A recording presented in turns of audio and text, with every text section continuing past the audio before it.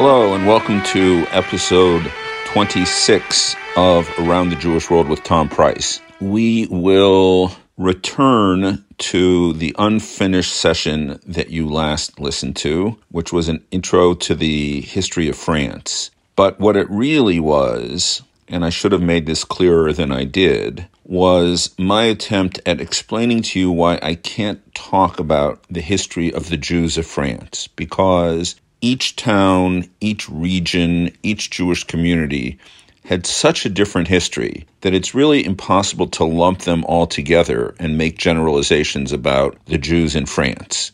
So part of my goal last week was to try to give you a sense of the various discontinuities that France represents, both geographically, culturally, linguistically, etc., etc. And I omitted, in my haste, the most basic linguistic difference, which is even pushing aside all the languages that are truly different, like Alsatian, Breton, Provençal, Basque, etc., etc. In sort of mainstream French, the French spoken in all official texts and documents and meetings, there were, for centuries, two completely different ways of saying yes.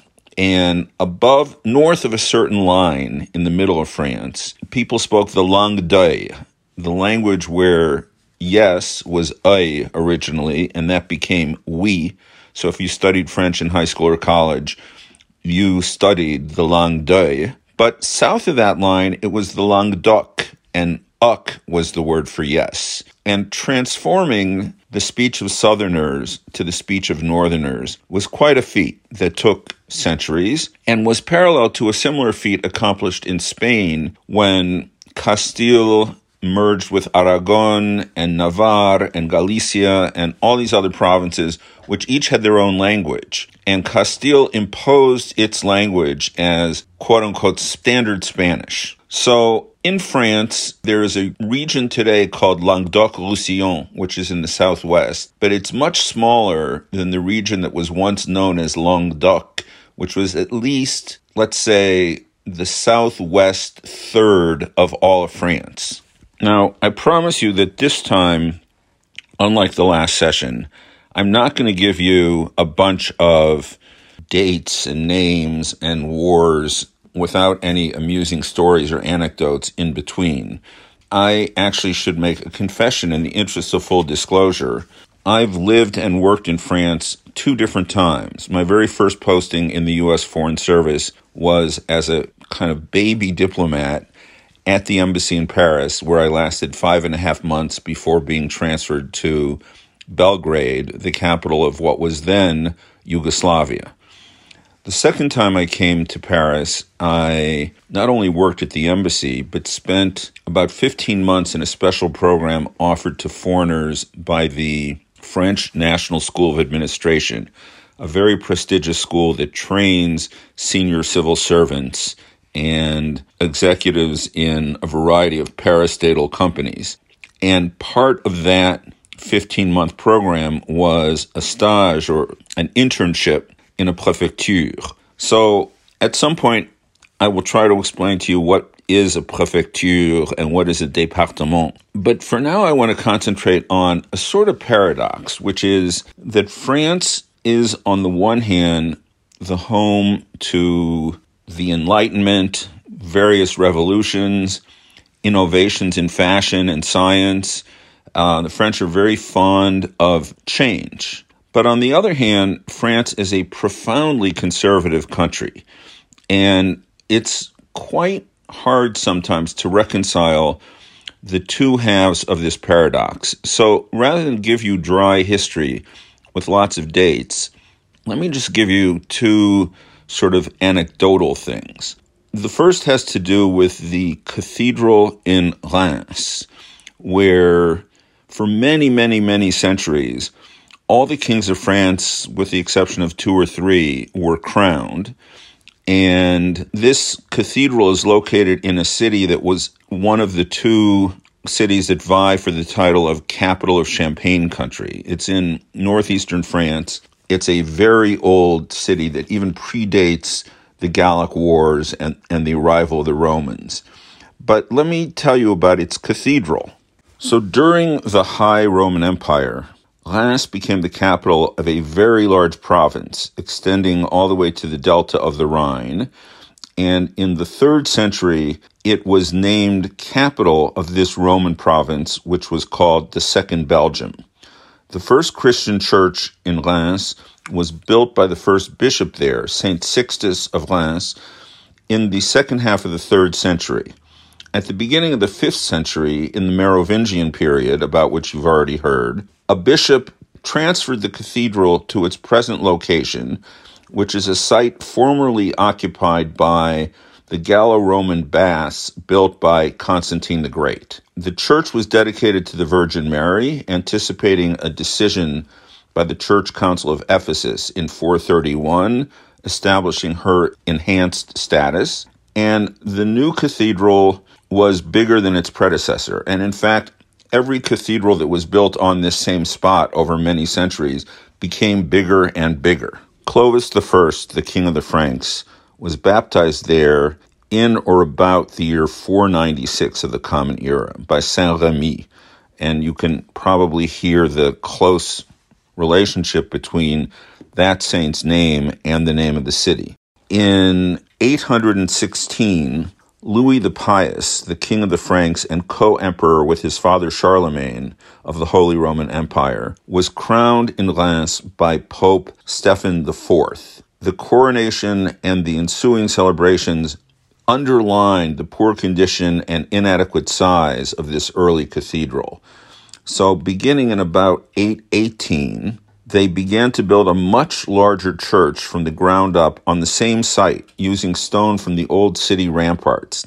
This work was interrupted in the 9th century, resumed, interrupted again. At the beginning of the 10th century, an ancient crypt underneath the original church was rediscovered, and that was excavated. In 976, an archbishop named Adalbero began to enlarge the Carolingian cathedral. And to put it briefly, the cathedral went through several disasters like fires and other things, was torn down, rebuilt over many centuries. But a key event took place in 1027 when Henry I of France was crowned in Reims and established the tradition that this cathedral was the place where every French monarch should be crowned. And in fact, from 1097 through the 19th century, all but 7 of France's kings were crowned at Reims. And it was not only a site of coronations.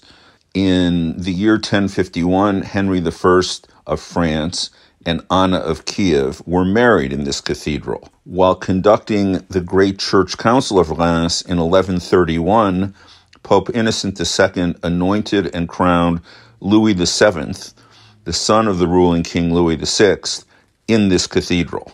And so it goes throughout French history that key events in determining and shaping the course of French history were determined at or in this cathedral. For example, the coronation of Charles VII in 1429 marked the reversal of the course of the 100 Years' War, which the French had been losing very badly, due largely to the actions of Joan of Arc. She is memorialized at the Reims Cathedral with 2 statues, one on horseback outside the church and another inside the church. In World War I, the Germans went out of their way to shell and attack this church because of its symbolic importance to the French national consciousness. And at the end of the war, there was a proposal to keep the cathedral in ruins as a monument to victims of the war. But finally, this idea was rejected, and a major restoration project began in 1919, when Franco-German reconciliation was symbolically formalized in 1962 by French President Charles de Gaulle and German Chancellor Konrad Adenauer. It happened at this site where in 1914 the Imperial German Army deliberately shelled the cathedral in order to shake French morale. In 1996, Pope John Paul II visited Reims for the 1500th anniversary of the baptism of Clovis.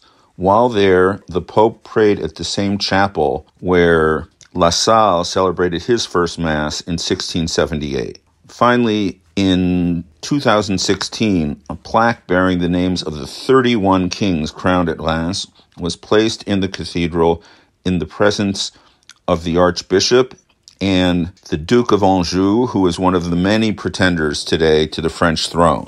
Now, why did I devote so much time to the story of this one cathedral? My main objective was to show you the degree to which French value continuity and attachment to a distant past, which was often much less glorious than modern French citizens imagined that it was. When Clovis was king of the Franks in the Dark Ages, France was a poor country with small towns and unsafe roads and no real system of government whatsoever. And yet the fact that Clovis was baptized in this particular church made it imperative that the church be maintained, rebuilt, restored, safeguarded, and ultimately that the kings of France continue to be crowned there for more than 1,000 years after Clovis himself was baptized there.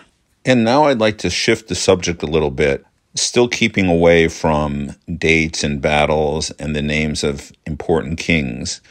I want to talk to you about the subject of cheese and how that relates to the French national identity. Charles de Gaulle once famously remarked, "How can I possibly be expected to govern a country that has 400 kinds of cheeses?" A very legitimate question. But here's an interesting sidelight and a footnote that even many French people don't actually know.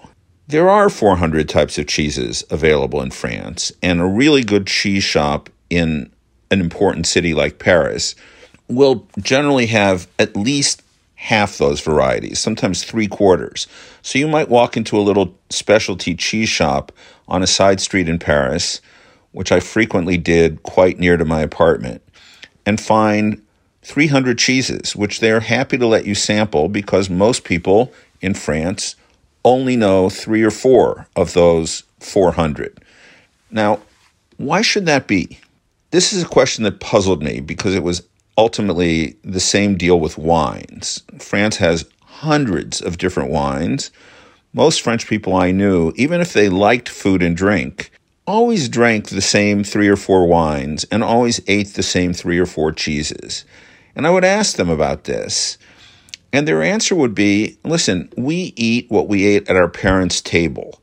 And our parents, in turn, ate and drank what they had at their parents' table. So essentially, most French people are eating the same handful of different cheeses, 3, 4, 5, whatever, and a handful of different wines, 4, 5, 6, that their parents and grandparents drank and that are familiar to them from their childhood.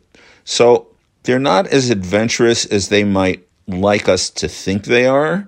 But I want to tell you an anecdote about cheese and at least the Parisian mentality, if not the whole entire French mentality. I was once staying with an American friend at the lovely Intercontinental Hotel in Paris near the old Opera House. And they have a nice executive lounge where you get unlimited champagne and smoked salmon and caviar and whatever.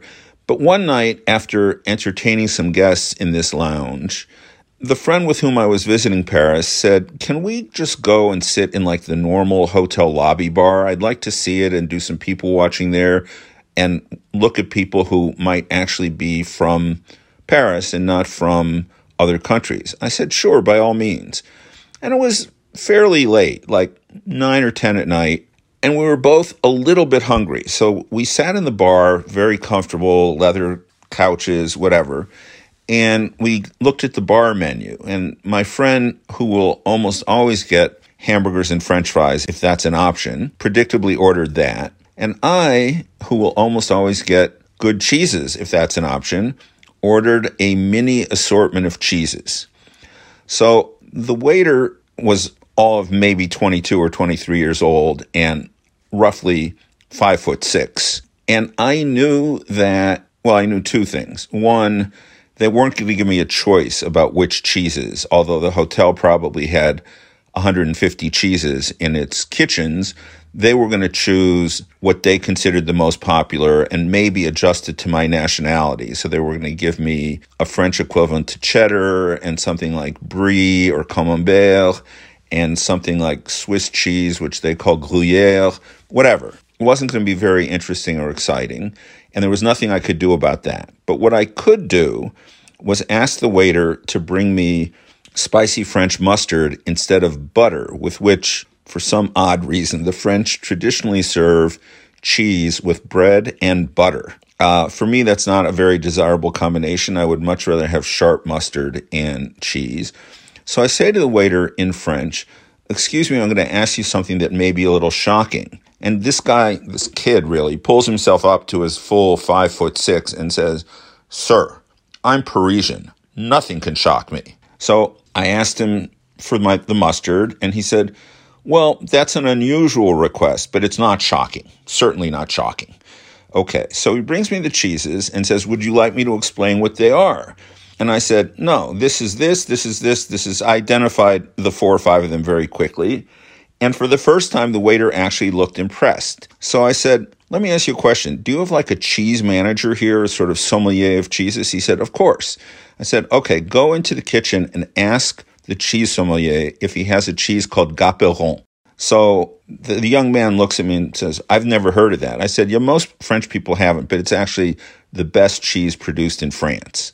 It comes from a rural region very far from Paris in the Massif Central, and really the center of La France Profonde, the deep France."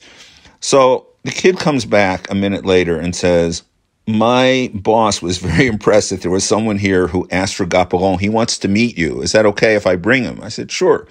So the guy comes out and says, "How do you know Gaperon?" I explained that I'd lived in France a long time and I frequented this one cheese shop in the 7th arrondissement of Paris, and he was very impressed by that. And then he left, and the kid says, "Tell me where this shop is again. I'm going to go tomorrow and buy some." So he at least was open to trying one new cheese because his boss had endorsed my assessment of this cheese as the best cheese in France.